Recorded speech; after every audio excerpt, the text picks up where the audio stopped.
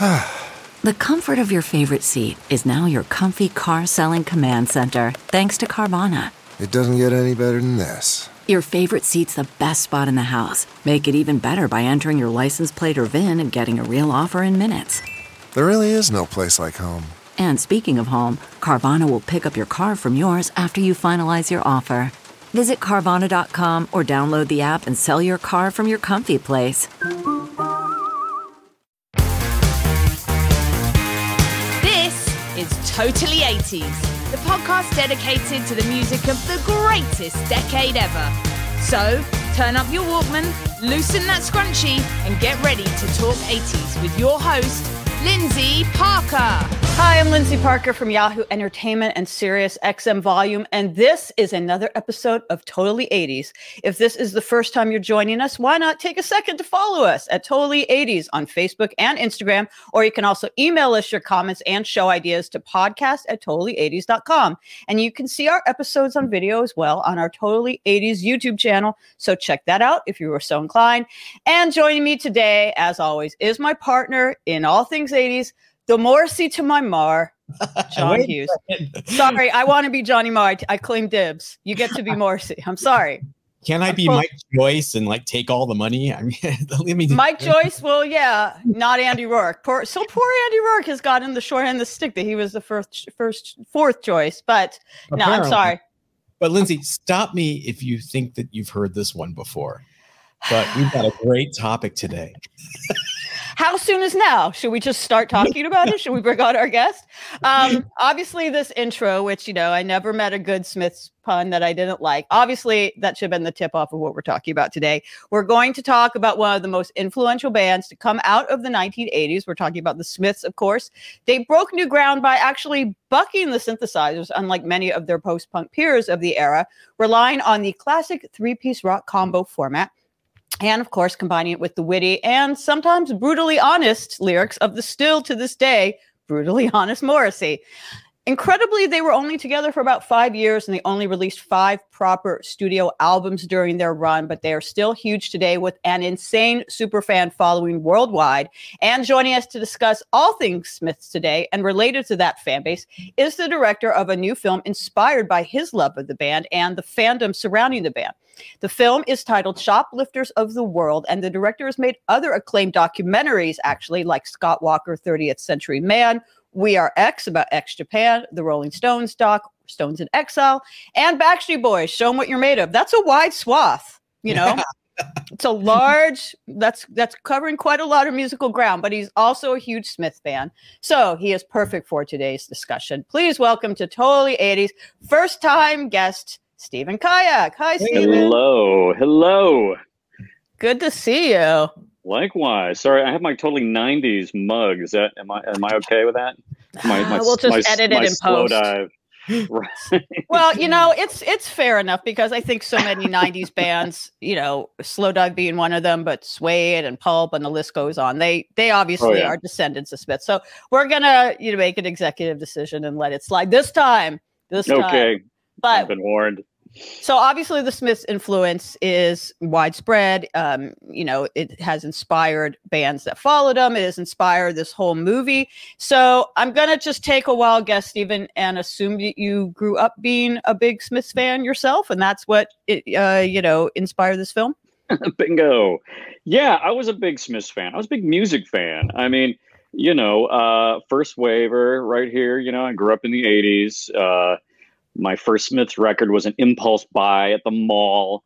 I thought probably was like a junior, probably something like that. I know we were playing hooky from band practice or something. I don't know. It was just, I got, it was How Soon Is Now was the first one. I got that 12-inch just because it had that slightly homoerotic cover and it just looked cool.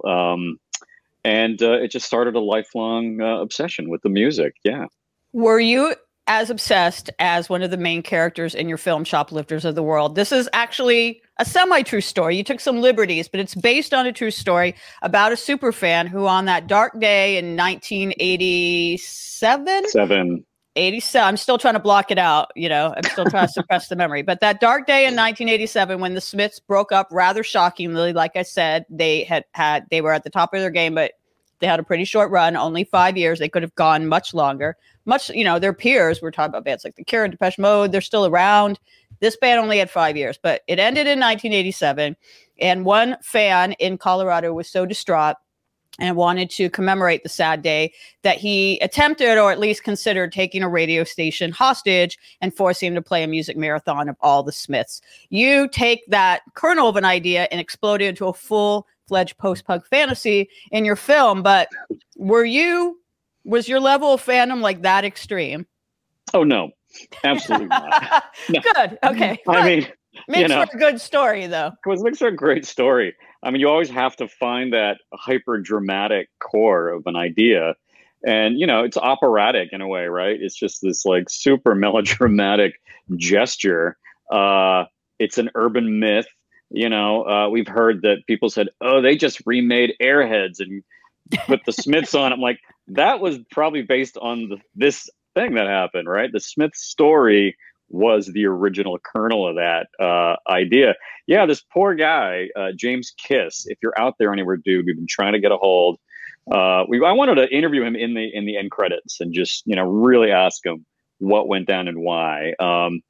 But he's been interviewed in the paper. Like, people found him and talked to him later in life. But yeah, he was just a troubled young man. How old was he? Do you mind me asking? I think he was like a teenager. Okay, he was a teenager. So like, because, obviously it could be a little scary to interview someone like James Kiss. He is a guy that considered holding up a radio station at gunpoint, but he was just like a troubled kid, right? He's okay now. A troubled teen, totally fine. I think he's gone on to work with youth that, cool. Apparently was a moment in his life when he needed help himself. He was going through some stuff and, he thought, and the reason he actually didn't go through with it, because he just ultimately thought, I just really don't want anyone to get hurt.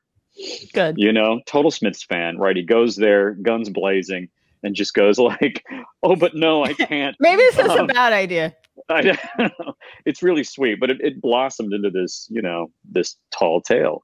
How interesting that there was a song by the Smiths called Panic, but it said Hang the DJ in that. I feel like there's some kind of connection because this guy was protesting against the DJs that were playing formulaic music, i.e. not the Smiths at the time. Interesting. Exactly.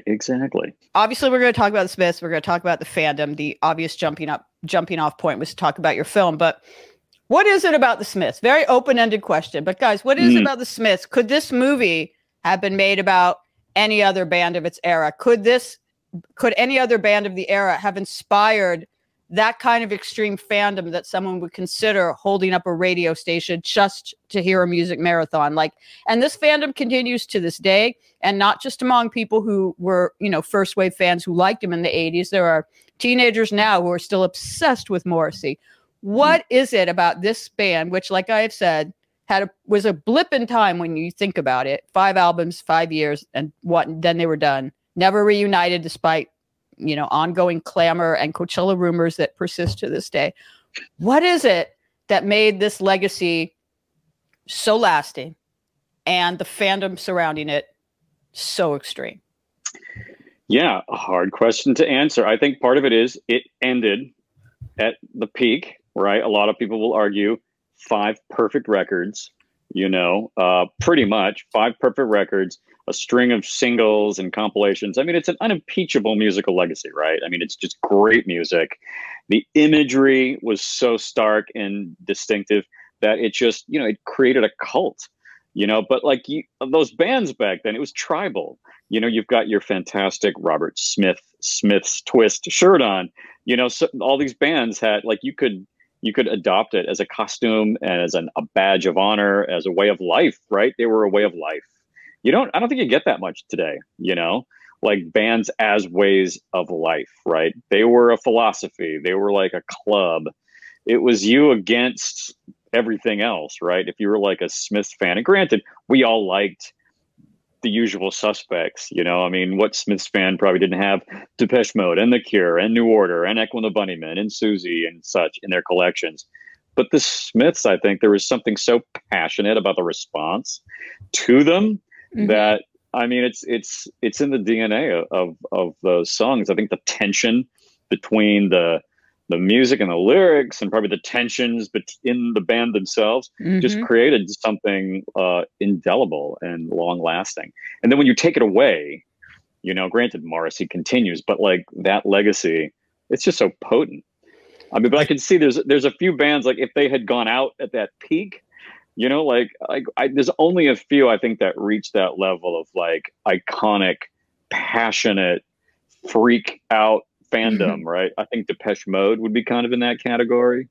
Absolutely. Maybe Duran Duran. The Duran fans are just like, that goes deep. I can't think of many others from that era that would be that. I mean, The Cure, probably. Yeah, I would put The Cure in there, but the Smiths kind of like are in their own little world, hence why they they could inspire an entire film like this. So I want to try to get into the entry points of the catalog. You mentioned, Stephen, that your first song you ever heard by them or bought by them was How Soon Is Now. That is my first song that I think probably a lot of people would say that, especially in America. Maybe in England, they would say it was This Charming Man. But in this country, they'd say How Soon Is Now. And what's really interesting to me, I grew up in LA, so I had K-Rock, and they played the hell out of that song. It was many years before I realized that song was a B-side, right? Yeah.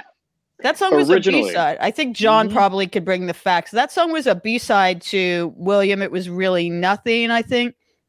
Not only that, it was only on the 12-inch. Okay, so does anyone know the story of how a B-side ended up becoming arguably the Smiths' most popular song, even though it actually isn't that representative of the sonics of their actual catalog? It's kind of an outlier in their catalog, but it became their most iconic song. On our former Totally 80s guest, Rob Sheffield from Rolling Stone, he ranked all 73 songs by the Smiths, and he put this song at number 5. I'm not going to do the spoiler yet. We'll get to what number one. Is that blasphemous to put How Soon Is Now at number 5? Anyway, totally. Wherever you want to put it, I think it's safe to say it's one of the top 5 songs by the Smiths, and certainly their most well-known. And yet it was a B-side. How did this happen? How did it become? Was it K-Rock? K-Rock started playing it. All right. On the air. And it spread from there. And I think all three of us, we got a hat trick here. It was my first Smiths song because it was the first Smiths song that had a music video made for it against the band's will, who did not want to do music videos. Sire Records in America put it together using found live footage and backstage stuff and didn't even tell the band originally that they did it. And MTV started playing it on 120 Minutes. I saw it. I was like, this boing changed my life. I ran out and bought Meat is Murder. And it was all uphill from there. And did you become a vegetarian after that? No, I didn't get that much into it. Do you mentioned another fact I didn't know was the fact that the band didn't want a video made for that. And it's interesting to me that they didn't want videos made at all when they're, Stephen was talking about the imagery, the homoerotic imagery on the album cover that spoke to him. They had such an iconic image in terms of how they dressed, the haircuts, the kind of like B-movie, matinee idol stills, Billy Fury or whatever they would put on their covers. But do you know how they felt about the fact that this song became, which, like I said, was initially intended as a B-side and also kind of didn't necessarily completely represent the Smith sound? Like, how did they feel about this becoming one of their signature songs, if not their absolute biggest, signature song? Well, I believe they initially were really very proud of it. And then there was always tension with the label, right? In terms of what was going to get picked and what was going to get really promoted. And I think there was a lot of confusion around how to lead with that single and having to then turn around and do an A-side with it after the fact. It kind of lost a little momentum and might not have, maybe if it had been the A-side would have been a bigger chart hit. It was a slow burn, right? I mean, it's the one that emerges years later, but I think at the time it was a bit of a missed opportunity because they had already kind of burned through, people already owned it, right? They already had it on a few formats. And then they go and put another 12-inch out and people are like, yeah, I have that, so it didn't rack up the sales that could have propelled it to a bigger chart position. There's lots of that kind of thing that happened along the way. Not only that, with a lot of their singles. It wasn't even on Meat is Murder anywhere else, but the States Sire added it. So if you were in the UK and you bought that album on Rough Trade, you missed out. You didn't get that as a bonus track, as it were. And they had a weird, Rough Trade, they called the shots. Smiths called the shots when it came to Rough Trade. When it came to America, Sire was just stepping all over them. I mean, it started with This Charming Man when they did a New York disco remix. That's right, the remixes. Well, that sounds like something I would like to listen to, actually. I like disco, I like New York, and I like the Smiths, but I've never heard that before. It's got a little stompy, hand clappy dance break in the middle. That's about the only difference. All right. Is it good? Is it worth me checking out? Yeah. Sure. No? That's all right. Yes, no? Okay. I'll give it a 6. Can dance to it. Morrissey was mortally offended by it, but it's not bad by any stretch. Yeah. So there was always that push and pull with the American label. So is it wrong to say then that How Soon Is Now, going back to that, since that was the entry point for all three of us or for a lot of Smiths fans, is it wrong to say that's the quintessential Smiths song? It's not, right? Probably. If you're a real Smiths fan, you probably don't think it is.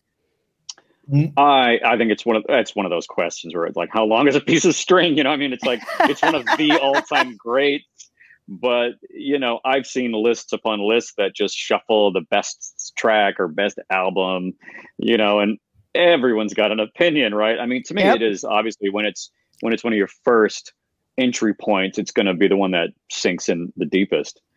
And it's just an epic piece of music. There's just no getting around it. It's so cinematic and emotional and swoony, I mean, I remember, going goth dancing at nightclubs at the time and, just twirling around on a dance floor in between like a Cocteau Twins song and a Front 242, and they just drop that and the whole place would fall out, I mean, it was the greatest thing ever. And if you went to those goth clubs hoping to meet someone and you didn't meet anyone that night, did those words echo in your head? I remember I was talking. I mean, the line, like, there's a club where you'd like to go, you might meet somebody who really loves you, and you go and you stay on your own, you leave on your own, and you go home and you cry and you want to die. Crying, you want to die. And you want to die. I mean, God, that has spoke every time I went to a club hoping to meet someone as cute as Johnny Marr. It didn't happen. Those lines spoke to me. I had a conversation once with someone who was newly single, and I was like, oh, you should go out. And he was like, I don't want to meet people at clubs. He's like, I don't want my life to be like How Soon Is Now. Like, it became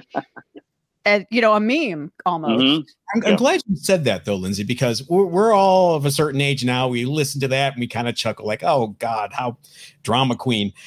But that's the beauty of his lyrics. When you're 17, 18 years old, I mean, that really affected me, and it was like, oh, this is my life, and I took it deadly seriously. Looking back now, I do think there was a hint of irony and humor in that song intentionally, but at the time it was dead serious, and we can't forget that, because we're all older now. We look back and we're like, oh, Morrissey, come on, get a grip.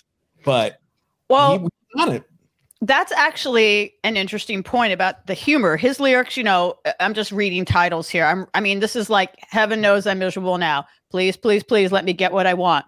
Last night I dreamt that somebody loved me. I mean, it almost borders on parody. In fact, I think somewhere on the internet, there is actually like a Morrissey lyric generator where you could like type in a few things and it will like have something about how miserable and, how the world means nothing. In a coma. Well, that definitely was cheeky. But in general, do you think Morrissey got this reputation for being this sad sack, this miserablest, not for being a bad lyricist at all? Of course, he's the guy who introduced me to what like Keats and Yeats and Oscar Wilde were, all in one song, all in one line of a song. But he was known as this kind of like almost parody level miserablest. But there was humor there that I think some people didn't pick up on, certainly if they were young and miserable themselves. So, absolutely. But like you say, John, I mean, he did mean it too, right? I mean, there is, and then you're at a certain age, and it goes deep. You really take a lot of that to heart, and you were able to wrap yourself up in it and make yourself feel better, leaning into someone else's misery, weren't you? I mean, you get me, you feel my, that was kind of, you felt understood and heard through that music. And I mean, I always look, because I come at it through the the perspective of someone who was in the closet at the time, kind of on the verge of coming out. Didn't really happen until college. So that stuff You know, it's coded. It's like secret. It's got little gay messages and or things you think, you know, you can relate to. So you're kind of picking up on those things too. So you want him to mean it. Because, you know, you wanted him to mean it because it meant a lot to you at the time. It was. But yeah, you're right. It's hilarious. I mean, if you ever need self-validation, meet me in the alley by the railway station. Like, oh, girl. You know what I mean? What can he be talking about? I wonder. Through the lens of a white suburban closeted teenager like myself and Stephen, apparently, we have this person saying things that we never dared say out loud. This charming man, he's singing to a man. He's singing, you know, he's picking up a dude that's picking him up on the street and like, wait, your bite's broken? Come on, I'll give you a ride. You know, at the time, I knew something was there. I didn't know what. It was like, I'm still learning. I'm trying to decode this, but I know he was talking to me. And that's why there's this army of people that still, even the Latino community, it's working class. It's that's why they are attracted to us.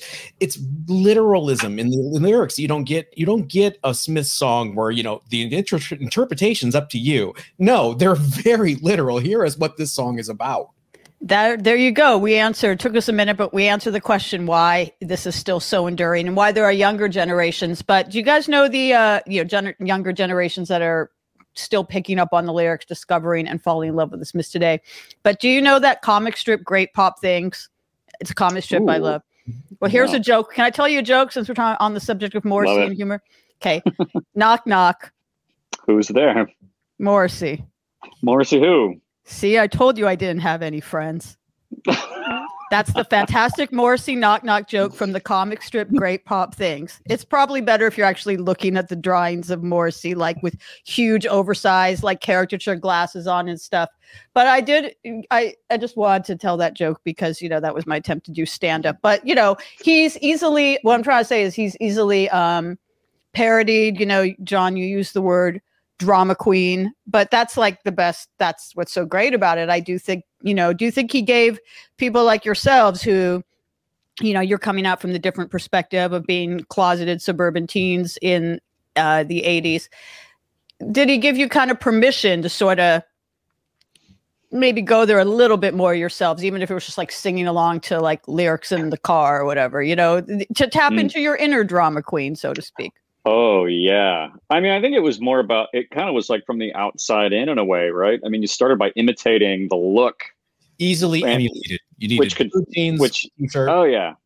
Which, you know, again, became like a bit of an like armor against, you know, it was like your defense mechanism. Like, I'm not gay, I'm new wave. You know what I mean? Like, you could just be like, you know, and all of us. Sorry, I think that should be on a T-shirt or something. Hilarious. You know what I mean? When I thought I was Robert Smith, and I got cardigans, you know, and you could like cover it over with these cool costumes that othered you and made you like a character in a way, and you know, like a little weird superhero. You had like a costume you could put on, and the music was your soundtrack, and you didn't have to kind of worry about that scary thing of like coming out and identifying as something. You know, I mean, would it have been better if he had just said, I like dudes?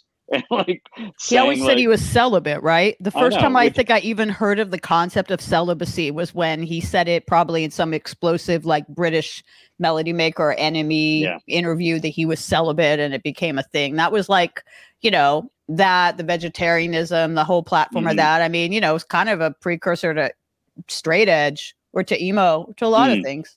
But John, what was it? I'd like you to speak on what Stephen was. In the age of AIDS, I think it would have had a very different ending had he come out. Then I think it would have been very different. I think they would have gotten pigeonholed as a gay band, like Bronski Beat or something. Exactly, you know. So Stephen said it all. It was armor. You know, you put your hair up in that pompadour. I did it. I've got pictures. I wore a trench coat. I wore blue jeans, and the more I tried to make myself this protected person that didn't deal with all this stuff that was going on in the background, the more girls hit on me. And it's like, no. Yeah, there you go. You became attractive to the opposite sex because I guess. I don't know. I probably would have hit on you, John. It was strange, but I liked all those Morrissey Marr looking guys at the time. I had no trouble at prom. Let's say that, junior or senior prom. Well, you know, that's interesting because I recently, a few years ago in 2017, when Johnny Marr released his 2017-18, when he released his last solo record, I interviewed him. And obviously he is not gay, but he did talk about how obviously while Morrissey and the Smiths kind of spoke to young gay boys, it kind of just spoke to boys who did not want to be macho, did not want to be jocks, that wanted to be sensitive and stuff. And this, I'm going to read a little bit of the quote he said because that was pretty interesting.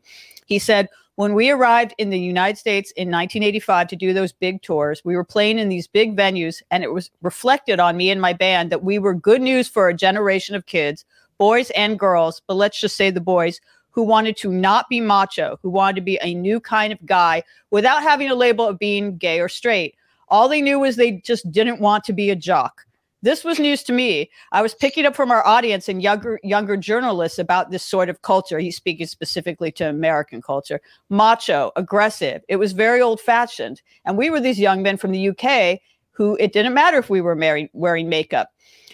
I guess it was a new way of being. I think there was a lot of projection on young British bands, and I'm proud of New Order and the Smiths and the Cure and Depeche Mode and being part of a movement of bands because we did that." And then he said, "If we helped to wipe out a certain kind of mentality in the college years around the 1980s, I feel that's good." So they wiped out jock culture. So, you know, whether it was, there was a fluid sexuality or just a fluid idea of what gender was, that, yeah, they didn't totally wipe out jock culture, but they tried. Thanks, Smiths, for trying. Tried their best. They disappeared in 87, then hair metal happened. Coincidence? Exactly. Maybe, but yeah, I mean, in the film, in Shoplifters of the World, you know, it's interesting because I know you took a little bit of liberties, obviously, with the story, Stephen, in that in the true story, this guy, James Kiss, was going to take hostage and then thought better of it of a top 40 radio station. But was there any symbolism to the fact that in your film, you made it a metal radio station? You pit like the metal versus the new wave against each other. Oh yeah, it was just a stronger image. It was just a lot more fun to work with, and it was like, you know, I was a little metalhead when I was in middle school, you know. So you're working with things that are you understand and that are in you, you know. And I don't know, it was just a lot more fun to write. It just sort of was like our first idea, you know, like, oh yeah, it's like late at night. It's like a metal marathon. It flowed off the tongue, you know, Full Metal Mickey, metal marathon. Like, oh, this will be great because it's so much more comical, you know, and it's so aggressive and it's so overly masculine. It was just a great, you know, antagonist to our sensitive little thug. Well, that's the point I was trying to make, that yes, what the Smiths were doing and some of their peers were doing definitely spoke to queer kids, but I think it just spoke to a lot of disenfranchised people, a lot of disenfranchised young boys, like the one who is the main character in your film, who just were like, I'm not a jock and I'm not, you know, the girls don't really like me and I go to the club and I stand on my own and leave on my own. But I liked those boys. I would have been completely hitting on you, John, with no success had I known you when you were wearing the cardigan and all that. I would have taken you to prom at least. We would have had a good time too. We would have had as friends. What do you think in general? You know, the terms like, there's a lot of talk about gender today and sexuality, you know, whether you're fluid, whether you're pansexual, bisexual, those things weren't really discussed, not in like real terms back then, the way they are now. Do you think Morrissey was sort of like a forerunner of that discussion? That idea that, like, you know, that it was a more fluid thing, that it wasn't so binary, that it wasn't so like you're a man and you're macho and you're like this, you know? It did open up new images and possibilities for masculinity. I know that L.R. Coltrane, who plays Dean, who holds up the station, you know, has said this in interviews that as he is himself sort of trying to figure out where he lands on the gender spectrum, that's kind of what he appreciates the most about it, is that it presented new ways to be or present as you know, as masculine. There were like different opportunities to you.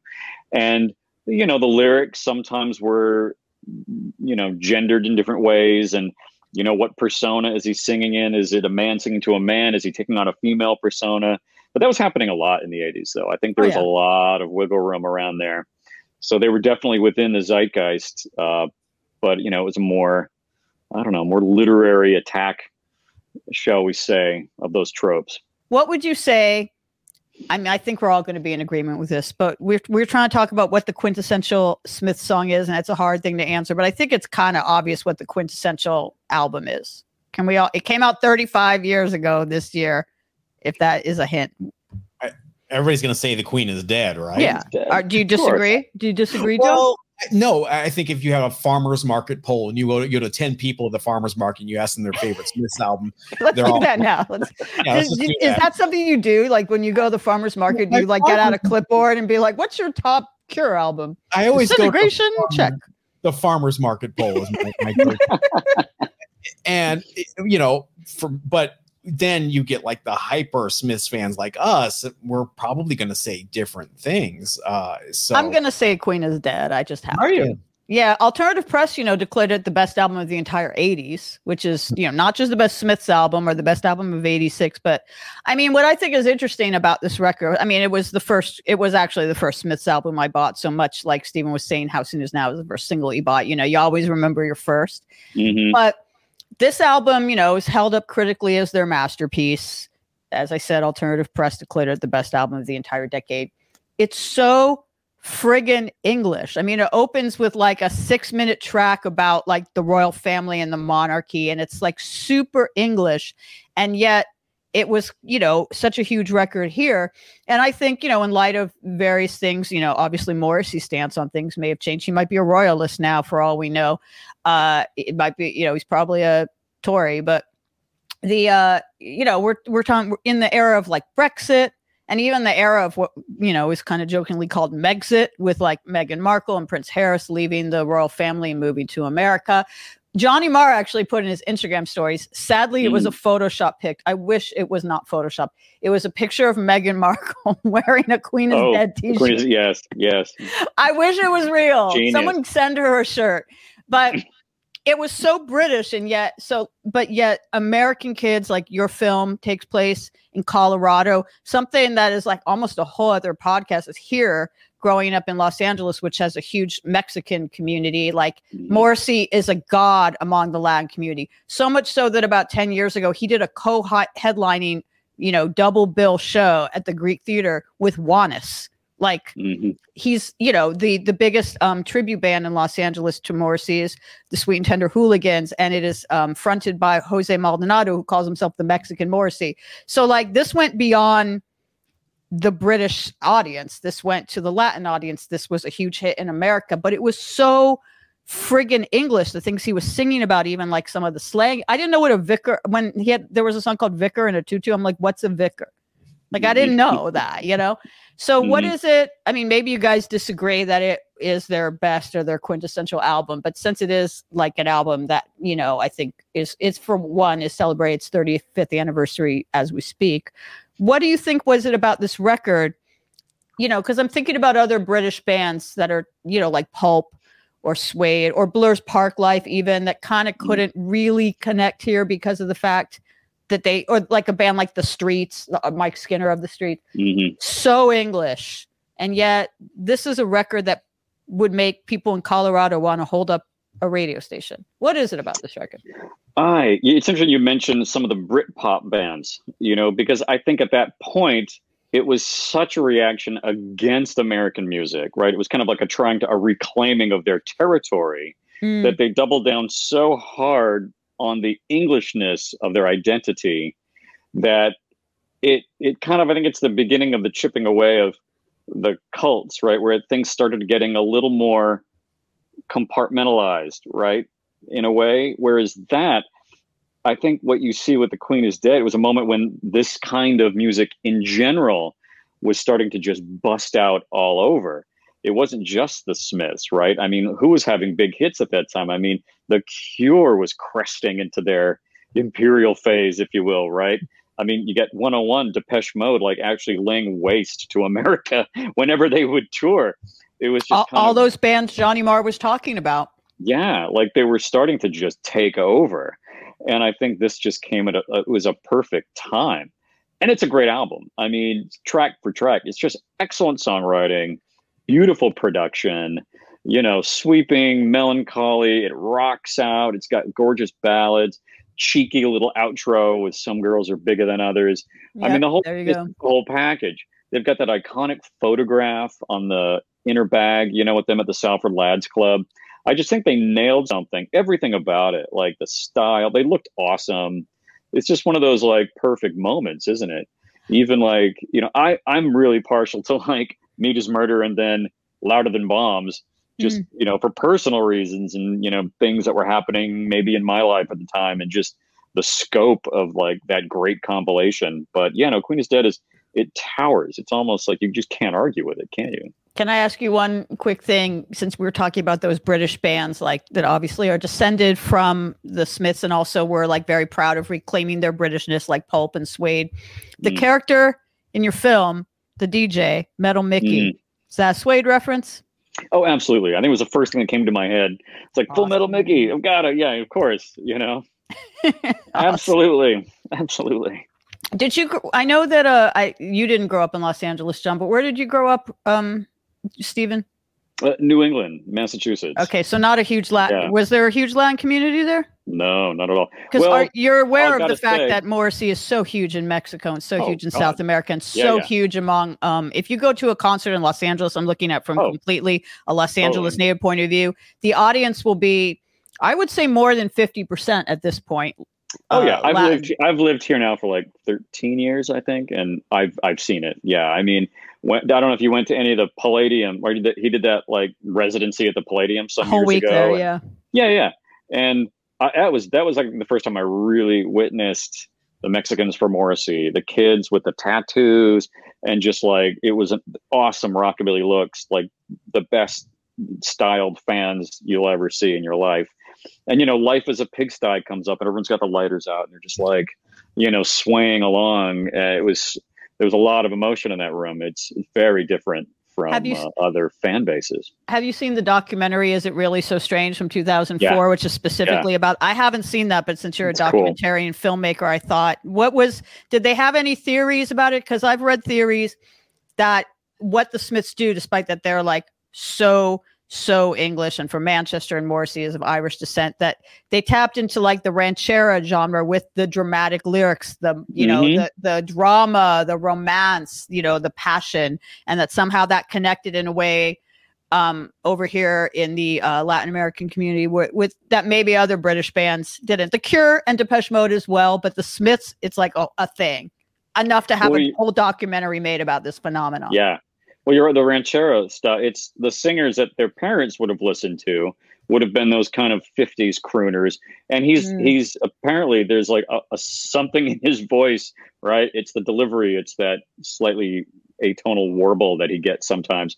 It just sounds exactly. It's like it triggers, sense memory from childhood, and it feels familiar. And then there's just the themes in the music, right? And the lyrics. It's the outsider, it's the diaspora of not belonging to this culture or that culture and feeling in between, and then here's somebody who understands you because you are an outsider and wraps you up in this imagery that reminds you of things from your past and is comforting, but also gives you something to hang on to and make a new identity out of. So interesting. Well, going back to the subject of The Queen is Dead, I mentioned a while ago that Rob Sheffield, on his ranking of all 73 Smith songs, he put How Soon Is Now at number 5.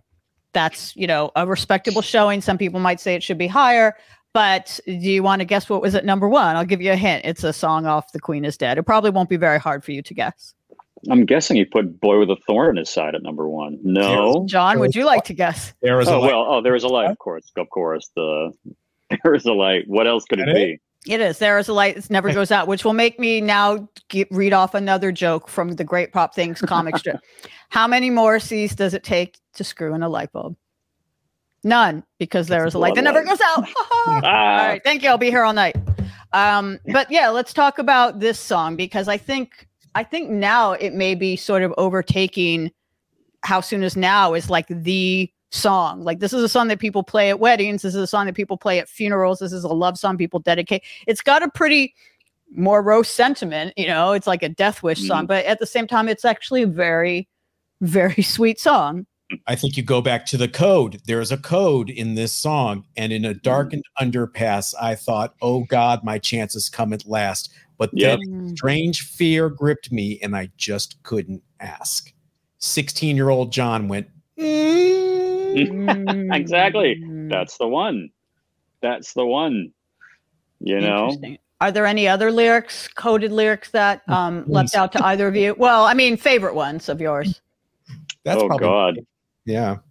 That's definitely one. Like I mentioned the one about, you know, the meet me in the alley. You definitely have a clue about what that's all about. Never had no one ever.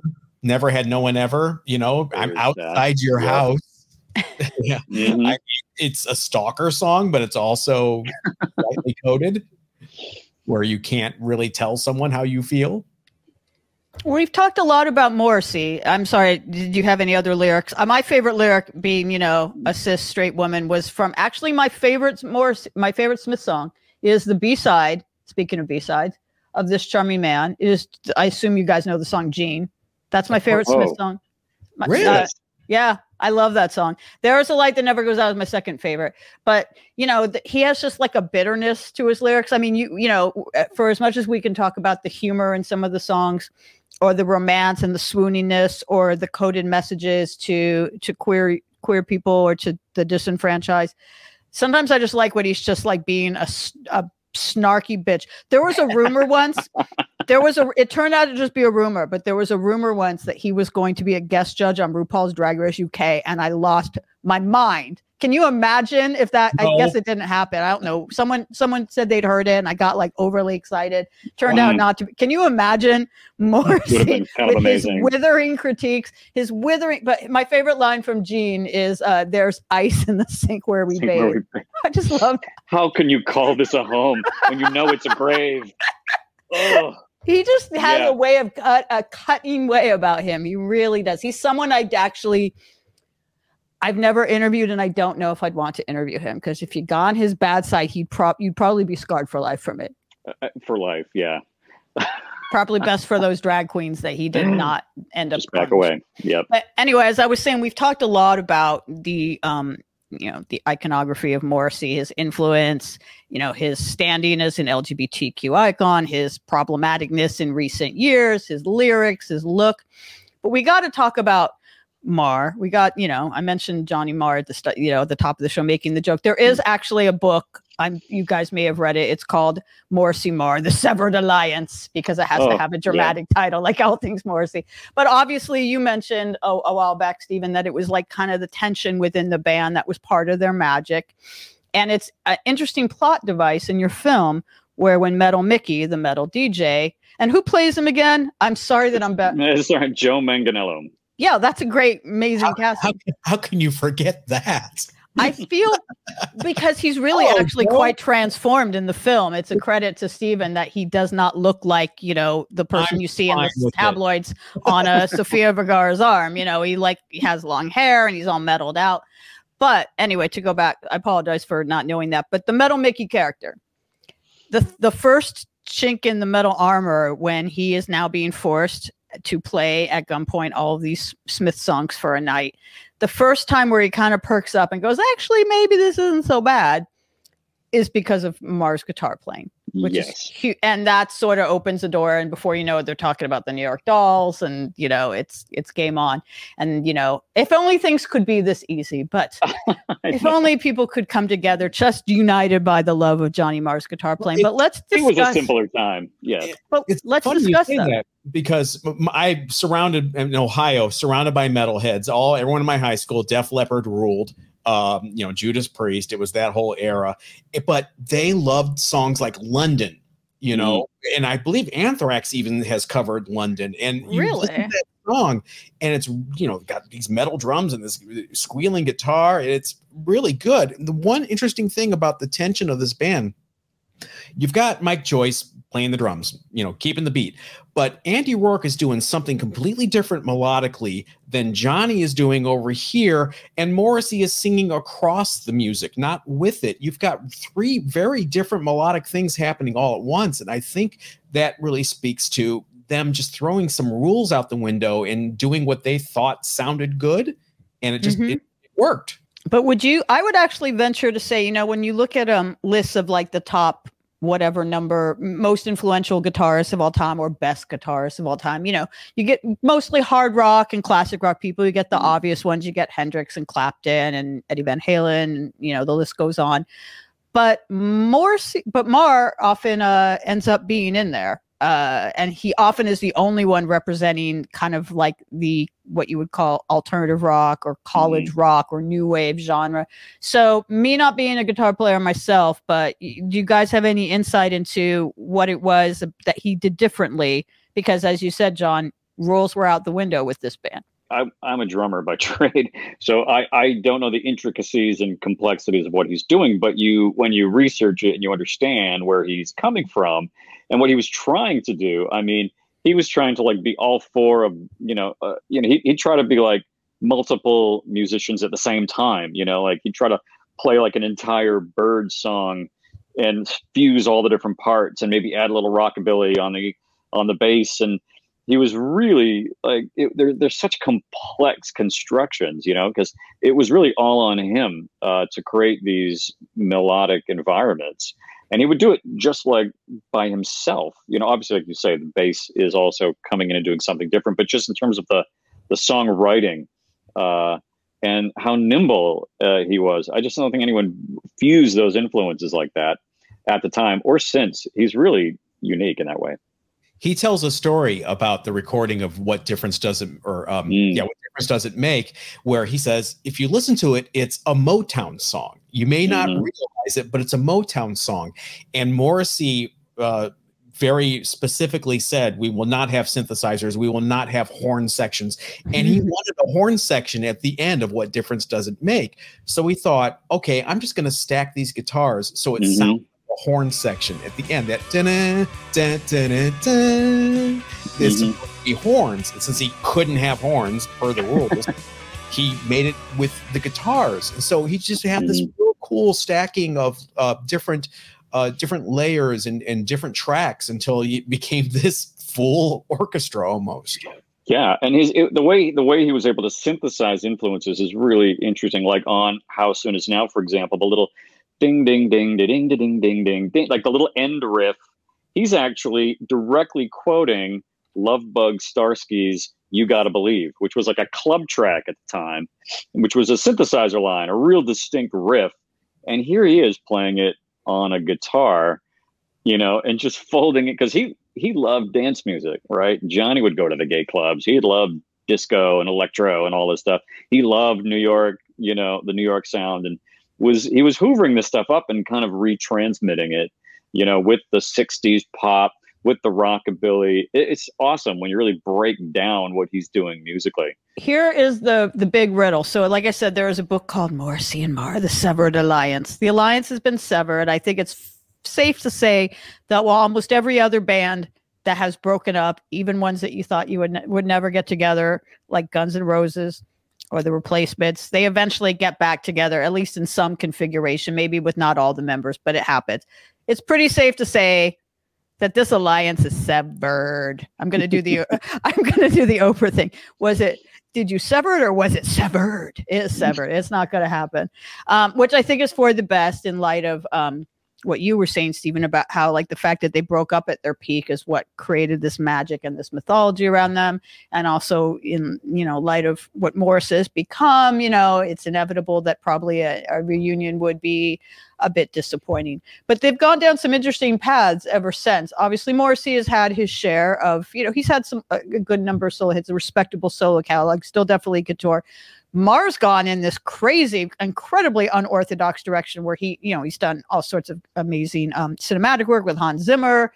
He's been a member, not just like a guest on a track, but he's been a member of, Electronic, The Cribs, Modest Mouse, The Pretenders. I mean, he's just pretty much been like, hey, can I join your band? And who's ever going to say no to him? I mean, he's really taken a really unorthodox path, as well as, you know, released some great solo music or music with his band, The Healers. But that's a very long way of me setting up the question is, do you think it was a sum of the parts situation? Like, you know, they've had their respectable paths, Morrissey and Marr, since they've left and done good work. But like the magic that they had together, is there nothing that could ever like come close to that again? I'm laughing because you said some of the parts, and Morrissey famously referred to Andy Rourke and Mike Joyce in the court deposition as replaceable as lawnmower parts. That's not nice, Morrissey. What a surprise. Nice, like I said, he would be so mean on Drag Race, my God. Morrissey being a bitch. I mean, what a shock. And I disagree with that. And I think completely. So do I. Yeah. To go back to a question from a while ago is, you know, while The Queen is Dead is seen as the album, I got to stand up for Strange Ways, Here We Come. I think pound for pound, track for track, there's not a dud on that one. Whereas even on The Queen is Dead, you've got the long Never Had No One Ever. You've got, they could have cut that one out. Yeah, if you're not a fan of Whimsy, you know, Vicar in a Tutu can go, and even frankly, Mr. Shankly.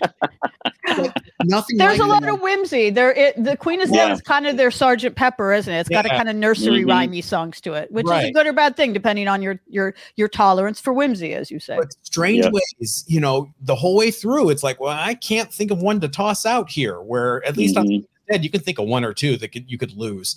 So I want to stand up for Strange Ways a little bit before we close, because I do love that. That is truly one of it. You know, it's hard to kill a baby there, right? I mean, but that one is it. You know, we had to sneak in, you know, Death of a Disco Dancer into the film. Like we had to like go off chronology. We've had some sticklers going, oh, that album wasn't out yet when they broke up. It wouldn't come out. Like the timing is all wrong. Like, it's a movie, people.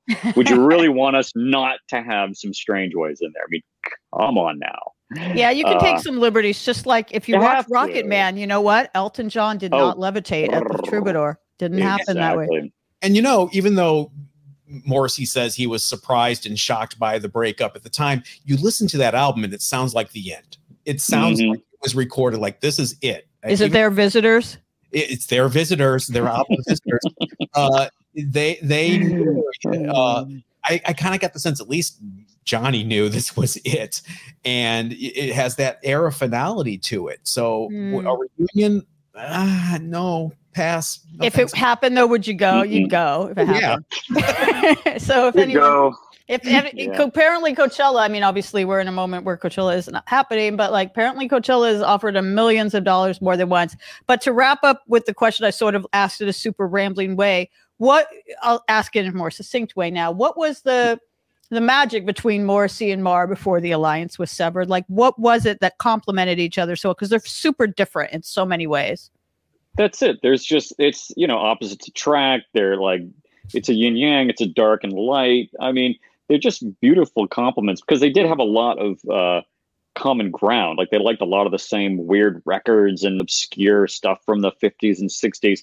So they had this great partnership built on a common love of a certain kind of music. And then, you know, they were just emerged as very different and opposite people. And you needed that kind of balance, I think, to make this thing work. It was one of the great partnerships of, you know, songwriting partnerships of all time. You've got your Jagger Richards, your Lennon McCartney, you got Morrissey Marr. I mean, there's so few that are that tight, you know. 100%. Perfect compliments. I would answer that with another question. Yep. Did either of you ever get to see them live? I did. Good. Queen is Dead tour. All three of us saw them. Queen is Dead Music Hall in Cleveland. Universal Amphitheater, which is now the I believe a Harry Potter ride. So the site of the problematic Morrissey got replaced by the problematic J.K. Rowling. It was a simpler time, 86. That live show you saw probably answers the question. If you saw them live, it was another level. It was up here because, you know, as preeny as Morrissey was and as much of a focus and center of attention, Johnny Marr was not a wallflower over to the side.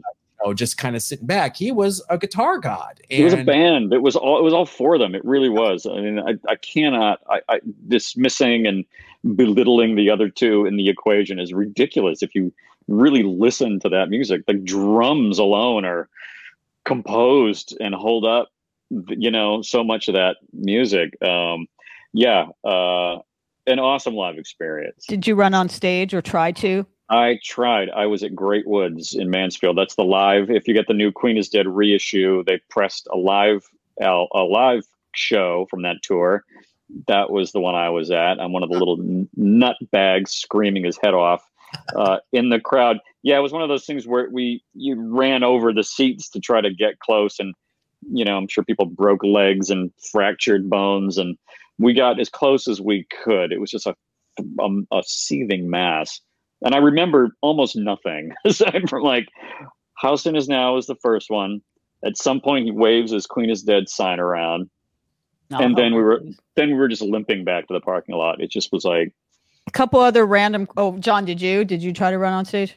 Not at the Smiths. On Morrissey, I did and succeeded. Congratulations. I was held back by the parents who were chaperoning us, and to this day I resent it. To this day. A couple other random questions I have. Did any of you become vegetarians because of Morrissey? My best friend in high school did. So much. She was just real random aside. She was a dressage person. She was like a competitive horse person. And I remember we went on a vacation once to Pismo Beach. And when we got to the hotel, she took out 2 framed photos to put on the nightstand next to our hotel bed. One was of Morrissey and one was of her horse. So she was an animal lover, and she full on became a vegetarian because of Morrissey. And I think a lot of Gen X kids would say that they stopped eating meat because he told them meat was murder. And he, I don't know if he ever did this in the Smiths concerts, but in his solo concert times, he shows some pretty disturbing, animal abuse footage to shock people into. He won't even have hot dogs sold at his shows. The smell of the meat. Did any? I guess I'll open up to a larger question. Did any of the things he espoused, his politics, vegetarianism, celibacy, whatever, make you adopt certain lifestyle stuff like not eating meat? I can't say it did in that degree. I think it was more of a general outlook on life. Definitely the celibacy thing was a bit of a get out of jail free card when you were pressed. Occasionally, you're just no, oh no. But no, that soon went out the window once I started college. No, it was more, I think, about what they stood for in general. I always kind of put it to the band itself, right? It was that was our tribe. We had a certain ethic in the way we moved through the world with a lighter touch, perhaps. And what kind of makes us a little bit of who we are today, but I don't know. It's hard to put it on one band. I know some people are they tower over everything else, but I was really, I picked from shows from all of it. I mean, Depeche Mode and The Cure have as much, and New Order have as much, influence on the life choices or stylistic or intellectual pathways that I took as much as the Smiths, I think. But there's other things that we need to plug. How can people see Shoplifters of the World, Stephen? Anywhere you get your video on demand, iTunes, Amazon. I hear there's this thing called Vudu where you can acquire it. And I think any cable provider which is running new releases, it's out there to rent and to buy if you want to watch it over and over and over again, which we encourage. And I know some cinemas have opened up around the country. It's at the Quad in New York. I've heard, and it's just check local listings. It's out there. 20 songs in this film, which is almost unprecedented. 20 Smith songs. We barely leave there. Songs, one Ozzy Osbourne song, one Bronski Beat song, and we sneak in a certain ratio. Big Dipper has a tune, and there's just some nutty library tracks and a good score. But yeah, it's pretty great. Highly recommended. Awesome. Thank you. Yes. Seal of approval. Well, I give it my seal of approval as well. Get some vegan popcorn I guess that's so like no butter on it and enjoy some vegetarian popcorn and enjoy it with your celibate date. It's a very good night out. Tofu dog and, you know. Sear a big juicy steak. Enjoy. Well, I have cheese puffs and some a Cabernet. However you want to enjoy it is a highly recommended film, and I very much enjoyed this conversation, guys. So thank you for your time. I am Lindsay Parker. I've been joined today by John Hughes and Stephen Kijak. We want to thank you for listening. Remember to give us a rate and review on your favorite podcast platform, and we'll catch you next time. This was Totally 80s, the podcast dedicated to the music of the greatest decade ever. Don't forget to follow us on Facebook and Instagram at Totally 80s, and please leave us a review on your favorite podcast platform. Until our next episode, catch you on the flip side.